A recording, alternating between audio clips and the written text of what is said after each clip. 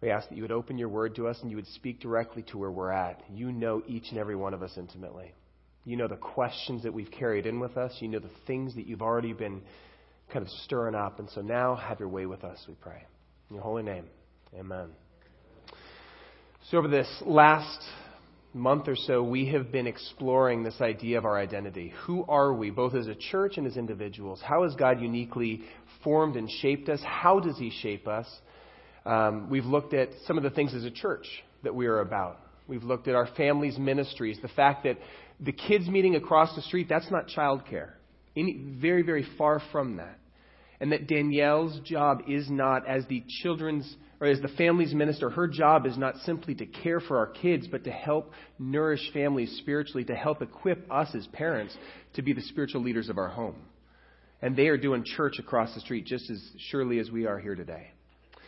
We looked 2 weeks ago at the preschool. And the fact that it's not just a preschool, this is probably the single greatest, most impactful outreach that Lighthouse Community Church has. We are connecting with families that would never probably step foot in our church and being able to pour into their families. And many of you actually have found your way into Lighthouse because of the preschool. And we're really grateful for our teachers and our staff that minister to those kids and those families all throughout the week. And then last week, we looked at the fact that God never designed us to be autonomous, to go through life on our own. He created us for community, both vertically with Him as well as the horizontal relationships with one another. We've been created for community, which is why we place such a huge emphasis in our church on doing life in community with one another, having monthly lunches like we're going to have today where we can connect and be in relationship, but also in our small groups that meet throughout the week. That's why we place such a huge emphasis on that and why I would continue to encourage you to get involved in a small group. This week, though, today, as we're kind of wrapping up this whole identity series that we've been on, I want to ask a question that I think pretty much everyone here, it's safe to say, has asked or will ask at some point. And it is a question that every world religion wrestles with in one shape or another. And that question is, what are we here on earth for? What is our purpose? From a Christian perspective, why did God create us in the first place? What does He want for us? What does He want us to do? And this morning I want to explore that question. I want to explore, because to me, one of the questions that I wrestled with as I've been growing is, if God's greatest desire for me is that I would come to have a relationship with Him, I would come to know Him through faith, then why on earth does He keep us here after we give our lives to Him? Why does He keep us here in this broken world rather than zapping us into heaven? And I think that's a question that probably some other people have wrestled with as well. I simply want to ask this question, what are we here for? What is our purpose? And as Christ followers, what is He inviting us to do? If you would, let's turn to the beginning, because we're going to be all throughout Scripture, but we're going to begin at the beginning in Genesis chapter 1. So get ready, because we are going to be, if you don't have a Bible, there's probably one in a seat front in front of you. Grab it, because I'd really love for you to be able to follow along here. In the very beginning, we see God, the divine artist, begin to speak creation into existence. And on the sixth day, the last day of creation, He creates man. And I just want to read about how He created us, because this question of what is our purpose is going to be found in how He designed us. Verse 26 of Genesis chapter 1. God said, "Let us make mankind in our image and in our likeness." Okay? In our, that you notice that plural. God is triune. He is one God in three persons. He is a community in and of Himself. And He's speaking to this Godhead. Let's make man in our image, in our likeness, so that they might rule over the fish in the sea and the birds of the sky, over the livestock and over the wild animals, and over all creatures that move along the ground. Verse 27. So God created mankind in His own image. In the image of God He created them. Male and female He created them. When we think of being made in God's image, probably some of us go, well, does that mean that God has 2 arms, 2 legs? He probably has a big white bushy beard and at least 2 eyes. As if He has a body, right? But it doesn't necessitate that that's what it's talking about. I honestly don't know what God looks like, but I do know that Scripture tells us that God is spirit, therefore we should worship Him in spirit and in truth. So to press this, that we are made in His image, means that we look exactly like God, is to misunderstand what it means to be made in His image or His likeness. Because to go back to the ancient Near East, where the Bible was written into, a community of people that understood Near Eastern culture, when a king conquered or took ownership over a territory, he obviously couldn't be in all of those places at once. And so what he would do is he would maybe erect a statue in his image to remind the people of who the ruler was. Or he would delegate men to be his representatives. He would say, you are going to be my ambassador. You are going to be my representative in this place. You will rule in my name. What you say, it's as if I am saying that. You represent me. And if somebody slights you, it's as if they have slighted me. If somebody disobeys you, it's as if they are disobeying me. That is how being made in somebody's image works. And when God says, let's create man in our image, you notice what He says the very next thing. So that they may rule over my creation. Mankind was designed to be God's representatives on earth, to care for, to steward His creation, not to use it for our own good, but to take care of it. We were created in His image. But we know how the story progresses, don't we? Because Adam and Eve, the first man and woman, are visited by a serpent who begins to cast doubt as to whether God is really good or God is really for them. And when they eat of the fruit, they invite or they usher sin into this world, and that sin begins to corrupt their relationship with God, their relationship with one another, sends them into hiding.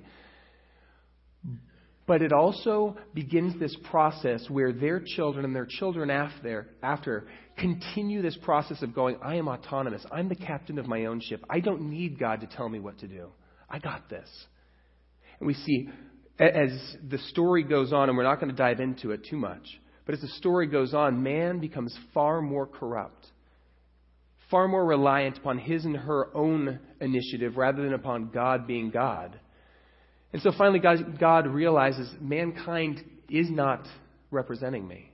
They don't represent my heart. They're not being the stewards that I've called them to be. They're all focused on their own gain, their own good. And so God decides, I'm going to create for myself a people who will represent me. I'm going to begin with one guy, a guy named Abram. He'll later change his name to Abraham. But he says, out of Abraham, I'm going to raise up a nation of priests that will represent me. So go ahead and turn with me to Genesis chapter 12.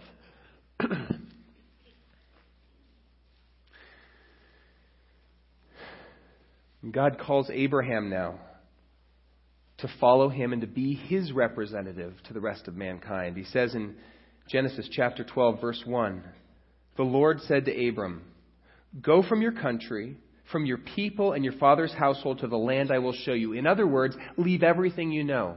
The country you grew up in, the people that you are a part of, even your own household, where you find your greatest identity. Everything you know, leave it. Follow me. And I'm going to take you somewhere, to the land that I will show you. I will make you into a great nation, and I'll bless you, Abraham. I will make your name great, and you will be a blessing. I will bless those who bless you, and I will curse those, and those who curse you I will curse, and all the peoples on earth will be blessed through you. Abraham, if you are willing to follow me, if you're willing to leave everything you know and trust me and be my representative, then I'm going to bless you. I'm going to bring you into a land that will be your land. It will be your homeland. But I'm not just blessing you for your own good. I am blessing you so that you can be a conduit of blessing to the other nations. Because at the end of the day, I'm not just concerned with you. I'm concerned with all of my kids. You have been blessed in order to be a blessing. Okay? Turn to Genesis chapter 26. Because Abraham and his wife Sarah, who are already up there in age, don't have any children, God says, I'm going to make a great nation out of you. He's like, well, I don't even have any kids. And when Abraham is 100 years old, God finally brings him a son through whom the promise is going to pass, a boy named Isaac. And later on in Isaac's life, God actually meets him directly, and He covenants with Isaac the same way He had covenanted with Abraham, We see in chapter 26, verse 2, the Lord appeared to Isaac and said, hey, don't go down to Egypt. Live in the land where I tell you to live. Stay in this land for a while, and I will be with you, and I'll bless you. For to you and your descendants I will give all these lands, and I will confirm the oath I swore to your father Abraham. I will make your descendants as numerous as the stars in the sky. I will give them all these lands, and through your offspring all nations on earth will be blessed. I'm going to bless you. I'm going to give you the land. But you're not simply being blessed for your own good. You have been blessed in order to be a blessing. Turn to Genesis chapter 28.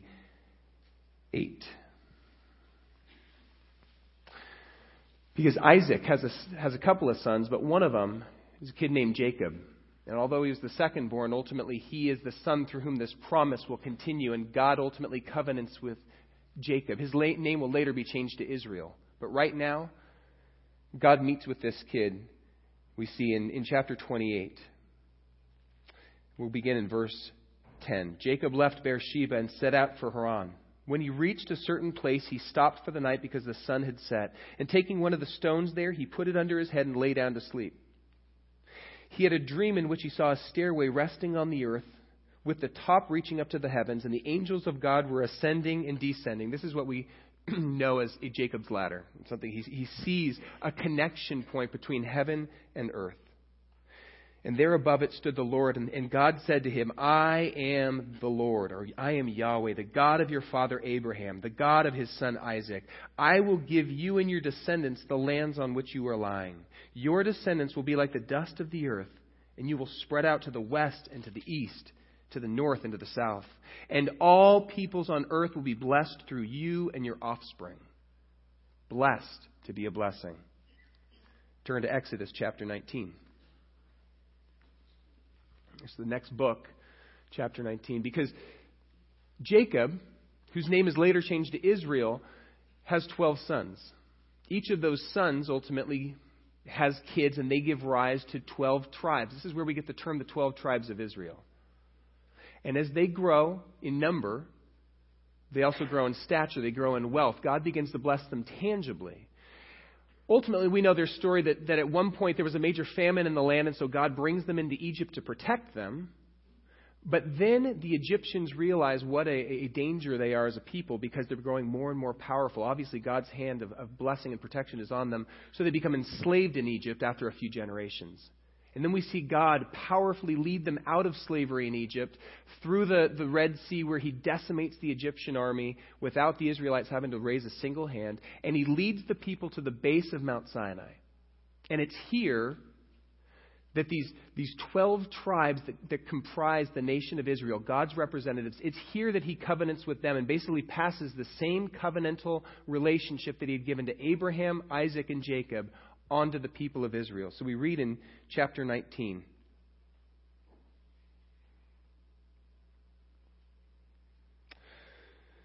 Verse 3. Moses went up to God, and the Lord called to him from the mountain and said, This is what you are to say to the descendants of Jacob, and what you are to tell the people of Israel.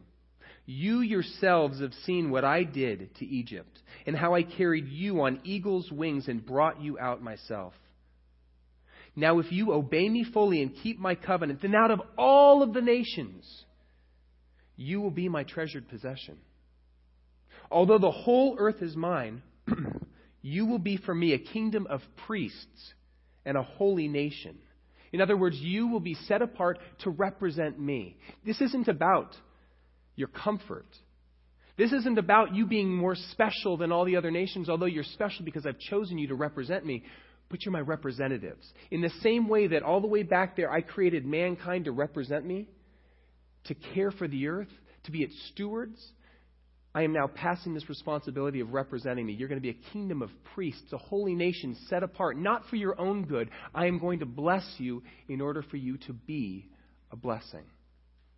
But the Israelites didn't get that. Because in a lot of ways, the Israelites, like human beings, kind of latched on to the fact that they were blessed, that they were special, that they had been set apart. They latched onto that part, but they had a hard part with the second part. Right? They had a hard time recognizing that they had been blessed in order to be a blessing, that God wasn't simply concerned with them as a nation. And so we get Israelites like the prophet Jonah. I mean, take Jonah, for instance. You remember that he was thrown in the water and that he was swallowed by a big fish. But do we remember why? It's because God had said, Jonah, I have a job for you. I need you to go to this pagan nation called Nineveh. And I need you to tell them that they run the risk of my wrath. I want you to tell them that I love them and I want them to turn from their ways. And if they're willing to listen, then they will be restored. They will be redeemed. And Jonah straight up goes, well, I don't want to do that. I don't want them to be redeemed. I don't want them to be forgiven. And so he gets on a boat and goes the opposite direction. And God has to force him to go and preach this gospel of repentance to the people of Nineveh. So in a lot of ways, the people of Israel, God's chosen people who were blessed in order to be a blessing, to be his representatives to all the other nations, were a lot more like Sméagol from the Lord of the Rings, right? They're just hunched down there, gripping onto their precious, terrified that the rest of the world is going to want some of what they've got. But that was the point. That's what God wanted them to do, to be a conduit of blessing, not to hoard the blessing for themselves. Then we come to the New Testament. Because eventually God just goes, if you're not willing to share this, then I'm going to tear down the walls that have been dividing my people. I'm going to tear down the walls between Jew and Gentile, which a Gentile is simply a non-Jew. Somebody who is not part of this Abrahamic covenant. I'm going to tear that wall down. I'm going to stop separating person from person, and I'm going to invite everybody in myself, since you're not willing to do it. And through the cross, Jesus Christ made a way for even Gentiles, even people who had not been born from the lineage of Abraham, to become children of God. Turn with me to to Galatians. It's in the New Testament, book of Galatians, chapter 3. Because I want us to see what the cross means. If you hit 1 and 2 Corinthians, keep going right. And then it's Galatians, Ephesians, Philippians, Colossians, General Electric Power Company. It's a good way to remember those. So the book of Galatians, chapter 3. This is the Apostle Paul writing to the people, the believers in Galatia, most of whom were Gentiles themselves, were not of Jewish descent. And he's explaining to them just what the gospel means to them. So in Galatians chapter 3, verse 7, he writes this, understand then that those who have faith are children of Abraham, not because of blood, but because of their faith in Jesus Christ. Scripture foresaw that God would justify the Gentiles by faith and announce the gospel in advance to Abraham. All nations will be blessed through you. So those who rely on faith are blessed along with Abraham, the man of faith. Jump down to verse 14. He continues, He, God, redeemed us in order that the blessing given to Abraham might come to the Gentiles through Christ Jesus, so that by faith we might receive the promise of the Holy Spirit, that we too might become vessels of the living God, living within us and representing Him. Jump down to verse 26. So in Christ Jesus, you are all children of God through faith. For all of you who were baptized into Christ have clothed yourselves with Christ. There is neither Jew nor Gentile, neither slave nor free. There is neither male nor female. In other words, all of those old dividing lines, all of those other ways that we use to separate out people and say, well, I'm here, you're different from me, are abolished. We are one in Jesus Christ. And he says that, for you are all one in Christ Jesus. Verse 29, if you belong to Christ, then you're Abraham's seeds and heirs according to the promise. Now, go back to 2 Corinthians chapter 5. We're going to go there in just a moment. It's just to the left, just a couple of pages. 2 Corinthians chapter 5. What did we just read? We just read that the promise that had been given to Abraham, to Isaac, and to Jacob, you will be blessed, but not for your own good, or not solely for your own good. You will be blessed in order to be a blessing. We've just read that those of us who have faith in Jesus Christ have that same blessing bestowed upon us. We become sons and daughters of God. That's how we're blessed, by the way. Our blessing is not necessarily tangible. Our blessing is about relationship. We get restored back into relationship with our Father in heaven. That is the blessing that we have received. We get to be part of the family of God. But it doesn't stop there. We're not only invited into communion with God, but then we are called to go and be His representatives. And in 2 Corinthians chapter 5, the Apostle Paul makes that very, very clear. We read in verse 17, if anyone is in Christ, the new creation has come, or he is a new creation. The old has gone, the new is here. In other words, you're no longer defined by your failures. You're no longer defined by the sin. You're no longer called a sinner who has been separated from God. You're now called a saint who has been forgiven and redeemed. So you're a new creation. The old is gone, the new is here. All of this is from God who reconciled us to himself through Christ and gave us the ministry of reconciliation. That God was reconciling the world to himself in Christ, not counting people's sins against them. And he has committed to us this message of reconciliation. We are therefore Christ's ambassadors, as though God were making his appeal through us.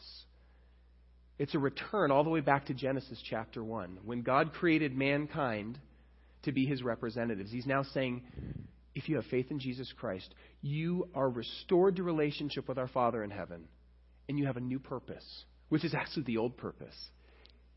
You get to represent him. You get to be an ambassador of the gospel message, of the good news. And that good news, as I've already mentioned, is not about tangible stuff. It is about a relationship. It is about being invited back into a relationship, that our sins no longer separate us. But at some point, I think this gospel message has changed in our culture. At some point, we stopped talking about God's blessing being about intimacy and relationship, and we started talking about God's blessing being more about our happiness, our health, and our wealth. We started focusing on what we could get from God rather than being with him. We started focusing more on the gift rather than the giver. And we like to get focused on that because, again, our human tendency is to want comfort, to want to be safe, to want to be happy.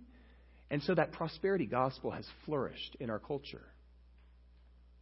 And we've become more focused on, well, what am I getting from God? And I simply want to suggest that the gospel message is not about what we can get from God, but it is about the fact that we can have relationship with him.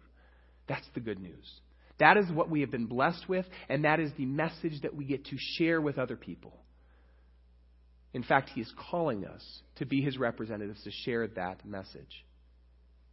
But I'll be the first to say that's a scary proposition, that we ultimately become his ambassadors, that we are charged now to go out beyond the walls of our church and to share with our neighbors, with some of our family members, with those in our workplaces, those in our schools. That's a scary proposition because I'll be the first to admit I don't even feel up to it. I don't feel mature enough in my own faith sometimes to be able to share. I don't think I'm the only one here that feels that way. So how can we begin to be God's representatives? How can we, as imperfect people, represent a perfect God? And what do we share? What do we say? How will people believe we're even from God? There's a guy, I love the fact that the Bible is populated with people who are not perfect, that don't have it all together, and who don't always have all the answers. There's a guy named Moses that you're probably familiar with. At one point, Moses is tending sheep. He had to leave Egypt because he killed an Egyptian, and he was wanted for murder, so he fled. And now he finds himself tending sheep. And as he's walking along with the sheep, he sees this burning bush. That's interesting. So he goes and walks up to it, and he's looking at it, and then all of a sudden God speaks to him through the burning bush. Moses, take off your sandals, because where you're standing is holy ground. So Moses goes, okay, and he's standing there before his God. And God says, Moses, I want to use you. I want to invite you to be my representative. I want you to go to Pharaoh in Egypt and tell him to let my people go. And Moses is going, you got the wrong guy. Okay? I escaped from there barely. That's the last place I should go. Why would you choose me? Anybody would be better than me. I mean, I'm wanted for murder. Pick my brother Aaron. He at least is way more articulate than I am. God goes, Moses, don't worry. I'll be with you. I'll give you the words to say. And Moses is like, well, what if they don't believe me? What if they say that God never revealed himself to me? Who should I, how will they trust that what I have to say is true? And God responds to him, well, what's in your hand? Moses looks down and there's a staff in his hand. Here's my shepherd's staff. Throw it on the ground, Moses. And he throws it down, it turns into a snake. Now pick it back up. He picks it back up, it turns back into a staff. God says, use that to prove to people that I am has sent you, that Yahweh, the God of Abraham, Isaac, and Jacob, has sent you. I think a lot of us can probably identify with Moses, with those feelings of inadequacy, those feelings of I don't know what I would say. I'm supposed to represent a perfect God. I'm an imperfect man. I'm the last person you should be sending. And even if I were to try to share my faith, God, how would they believe me? We live in a culture full of salesmen. They are inundated with advertisements day in and day out about things that can change their life. I'm just one more voice in the cacophony of voices that are clamoring for their attention. Why would they listen to me? And I think God would ask us the same question that he asked Moses. What's in your hand? What have I uniquely given you that you can use to advance the gospel, to advance the kingdom of God? What can you use? There's a couple. I'm sure I could come up with a whole lot more of these. But I'm going to focus on 4 things that God has placed in each one of our hands this morning. First one is he's given each and every one of us a testimony. He has given each and every one of us a story of how we have seen God to be real in our life. Because we live in a skeptical culture, full of shysters, full of people who sell used vehicles that they would never drive themselves. Products that they would never use if they were not paid to promote those products. And so, one of the most powerful tools that we have to advance the gospel and to advance the kingdom is our own testimony. How have we seen God to be real in our life? Because we may try to apologetically explain who God is through the Scripture and build a case, and they'll argue about the definition of a word or minutia. But they can't argue with your story because it's yours. It is how you have seen God to be real. But there's a problem. Everybody's got a story. And there's lots of voices out there. Why on earth would they possibly listen to us share our story? Why do they even care? After all, people don't care what we know until they know that we care. Right? We almost have to earn the right. In this society, in this culture, we need to earn the right to be listened to. How do we do that? Again, what's in your hand? 3 things. Each and every one of us has time. Some of us have less because we have other responsibilities, but we each have time to invest in people. Think of somebody who makes you feel like you actually matter. When you speak to them, it doesn't matter what they're doing. They may be busy, but they're interruptible. And so you ask them a question. They don't just answer the question over their shoulder while they continue to type. They actually stop what they're doing, turn around, look you in the eyes, and talk to you like you matter. We can live lives, although we're busy, that are interruptible, where we take the time to actually be with people. Time is one of those gifts that you can use to love people. After all, Jesus said, they'll know you're my disciples by the way you love one another, right? They'll know that we are his disciples by the way we love. So being present with people and giving them our time is one of the ways that we love them enough to convince them that we're worth listening to. And by the way, not that this is you do these things so that you can get this. Actually caring for people, genuinely caring is important here. It's not just pretending. It's not just an act. But our time is one of the tools that God has given us. The second thing is talents. As Lee mentioned 2 weeks ago, each and every one of us have God-given talents and abilities that he has entrusted to our care.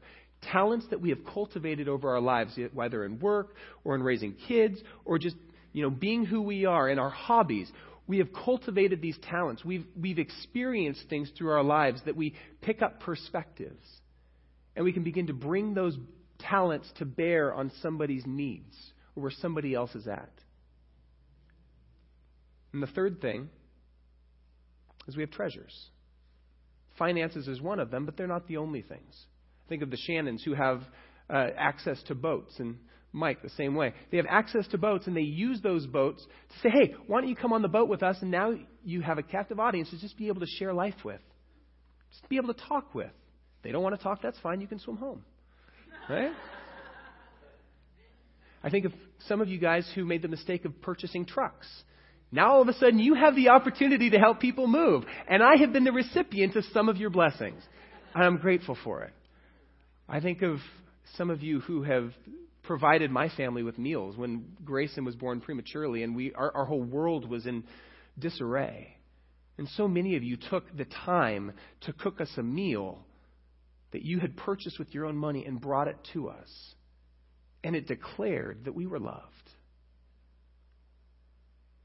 We have time, we have talents, and we have treasures. And these are things that God has given us not simply so that we can hold on to them and hoard them and use them for our own well-being, but so that we can bless other people and in so doing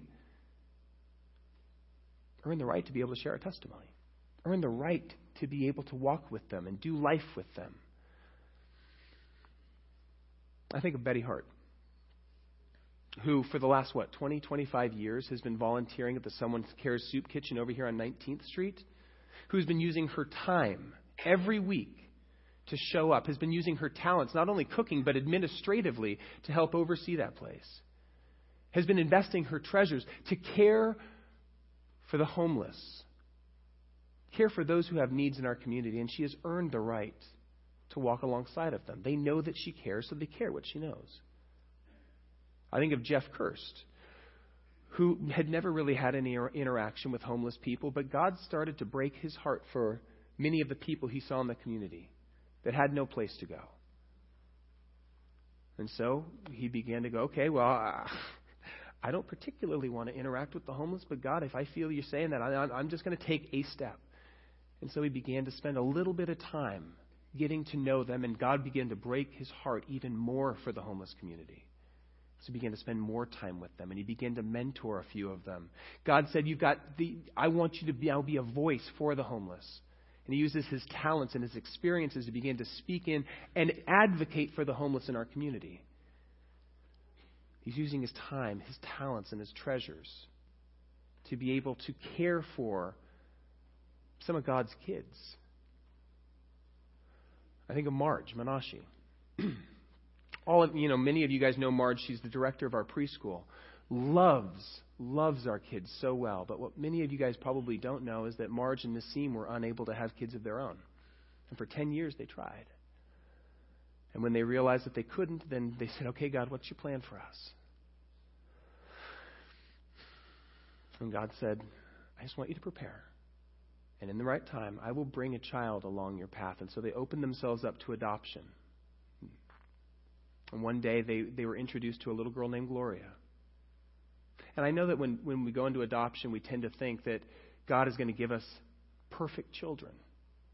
As if there's any such thing as a perfect child, right?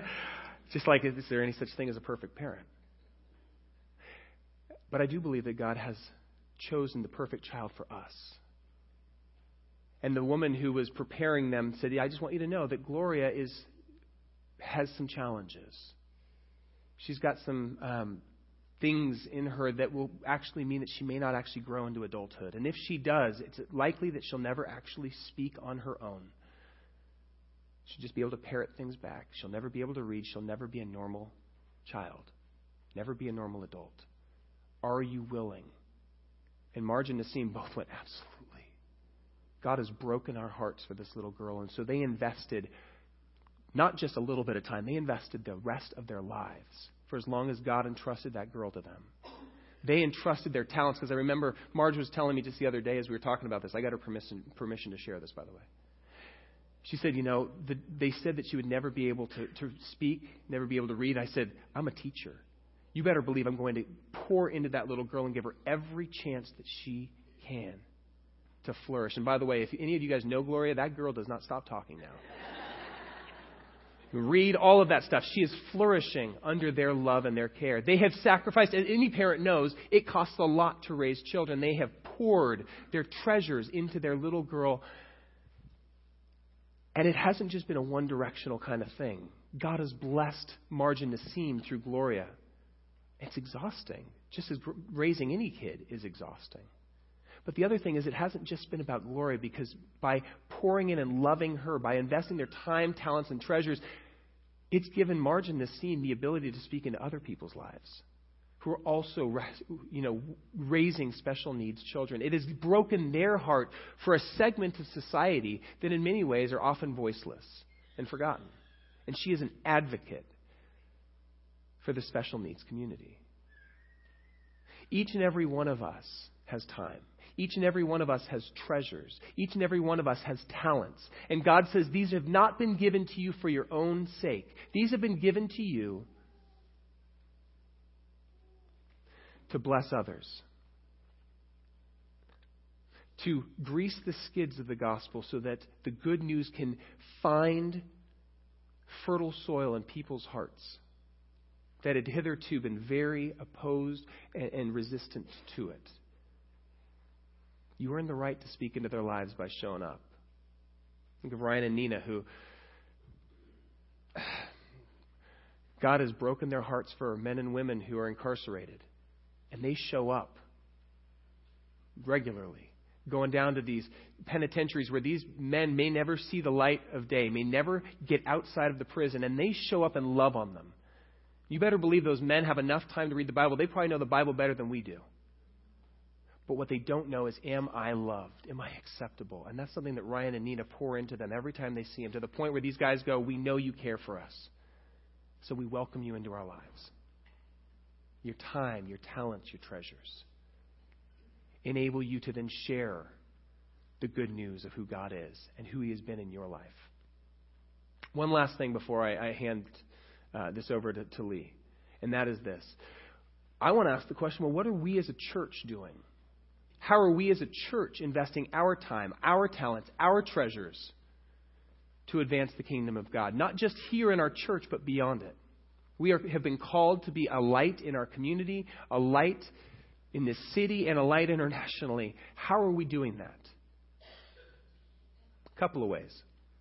First off, as you're going to see when we go over our budget this morning, we earmark about 10% of our income as a church to go right back out to missions and outreach.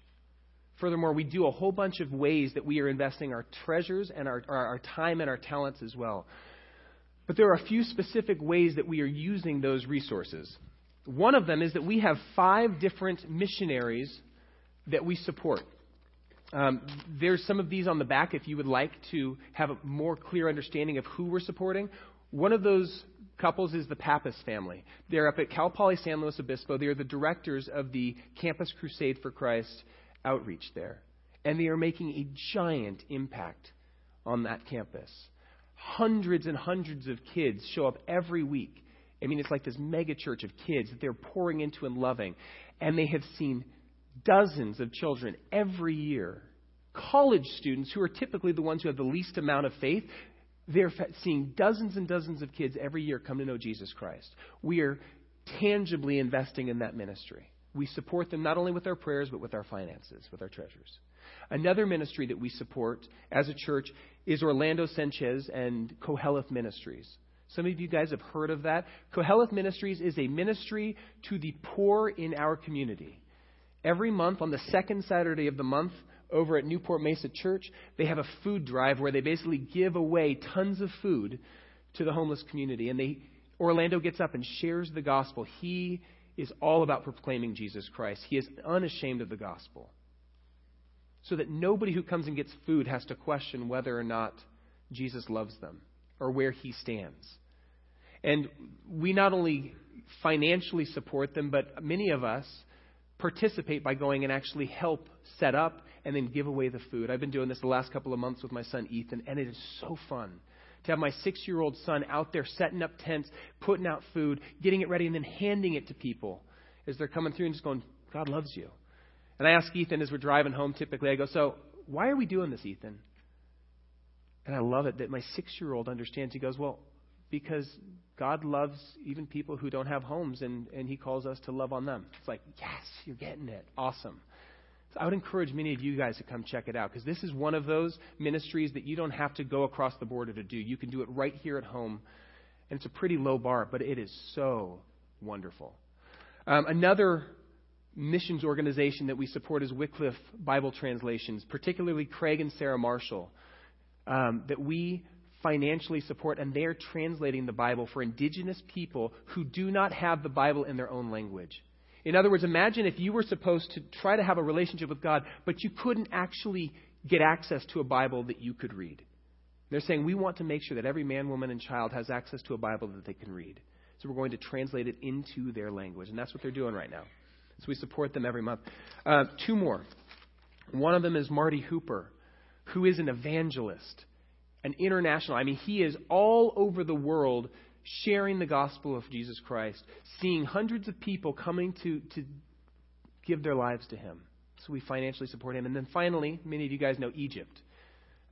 Egypt was on staff here for a time, but his main heart, the calling that God has placed on his heart, is to speak to children, junior hires, high schoolers, and college students. Not children, young adults. To speak into their lives. To share with them the good news, and to do so in places that we can't go typically as a church, onto school campuses, in their assemblies, sharing about making wise choices, and doing so from a platform where if he is a Christ follower, he's unashamed about that. So we support all 5 of those missionaries on a regular basis every month. But that's not the only way that we are using our time, our talents, and our treasures to be able to pour out. We also do some big events every year. We have VBS. In here, it takes over the church for about a week. And we have tons of kids who don't attend church here who get to hear the gospel message, who get to be loved on. Many of you volunteer for that. It's a huge investment in our church, but it's totally worth it. And then the other one is during Halloween, we have the harvest gathering out here. And it is something that started 3 years ago. It's just a little thing for our families because we had young kids and we didn't want them getting scared out in the neighborhoods going trick-or-treating. And it has exploded to the point now where we have 400 or 500 people showed up this year. And it's gotten bigger every single year. It has become a way that we love on and provide something for our community that is valuable. But that's not the only way that we're looking beyond the walls of our church. As I already mentioned, Little Lighthouse Preschool is an investment. It's not a moneymaker for us. It's not about making money. We've actually probably invested about $200,000 into making this thing, but it is because we care about the kids in our community. It's because we care about the families, and by investing in them, we earn the right to speak into their lives. And some of you have actually come to the church because of Little Lighthouse Preschool. It is probably the brightest light that we have shining right now in our community. And then lastly, every year, twice a year, we go down beyond the border. The next time we're going to go down is February 21st, coming up next month. It's a Saturday. We're going to go down to Tijuana, and we're going to be able to go back into a men's rehabilitation center and love on these guys who are just trying to get their worlds back together.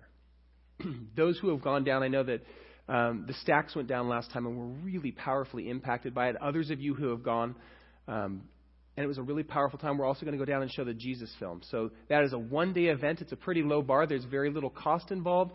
And I would invite you to come and participate in that. And then later in October, we're going to go back down and we're going to build another house. So far, we've built 3 homes for needy people in Mexico. And by the way, these aren't opulent. I mean, they're like a glorified garden shed.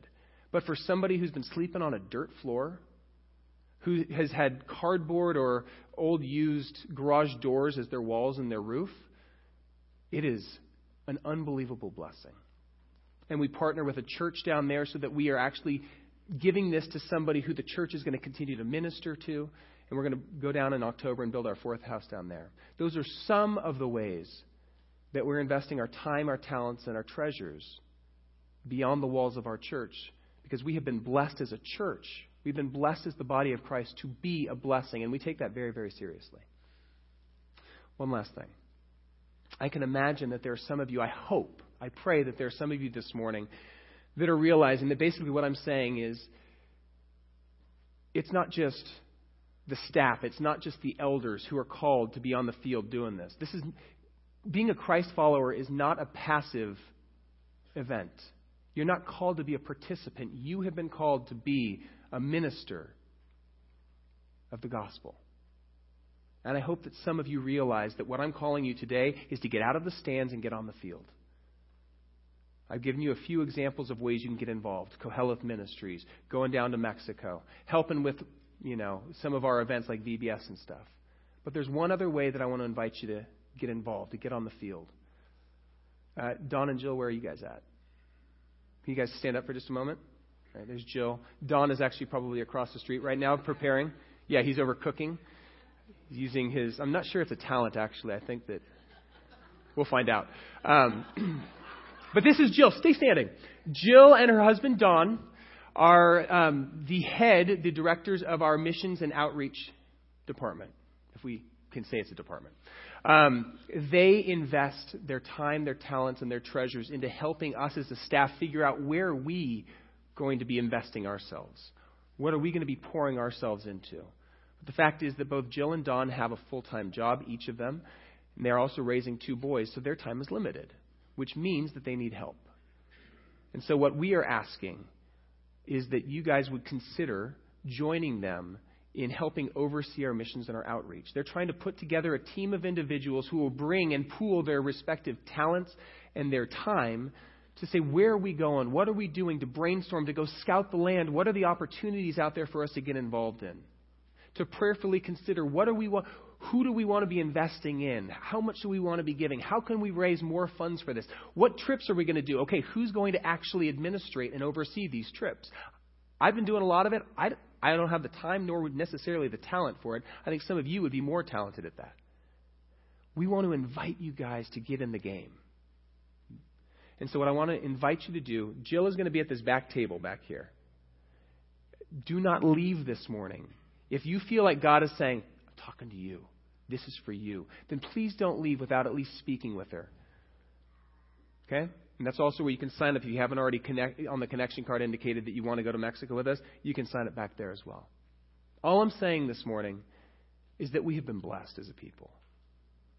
We have been invited and ushered back into relationship with Jesus Christ. But it's not for our own good, not solely for that. We have been blessed in order to be a blessing. And it's time to take that seriously. All right? I'm going to hand it over to Lee.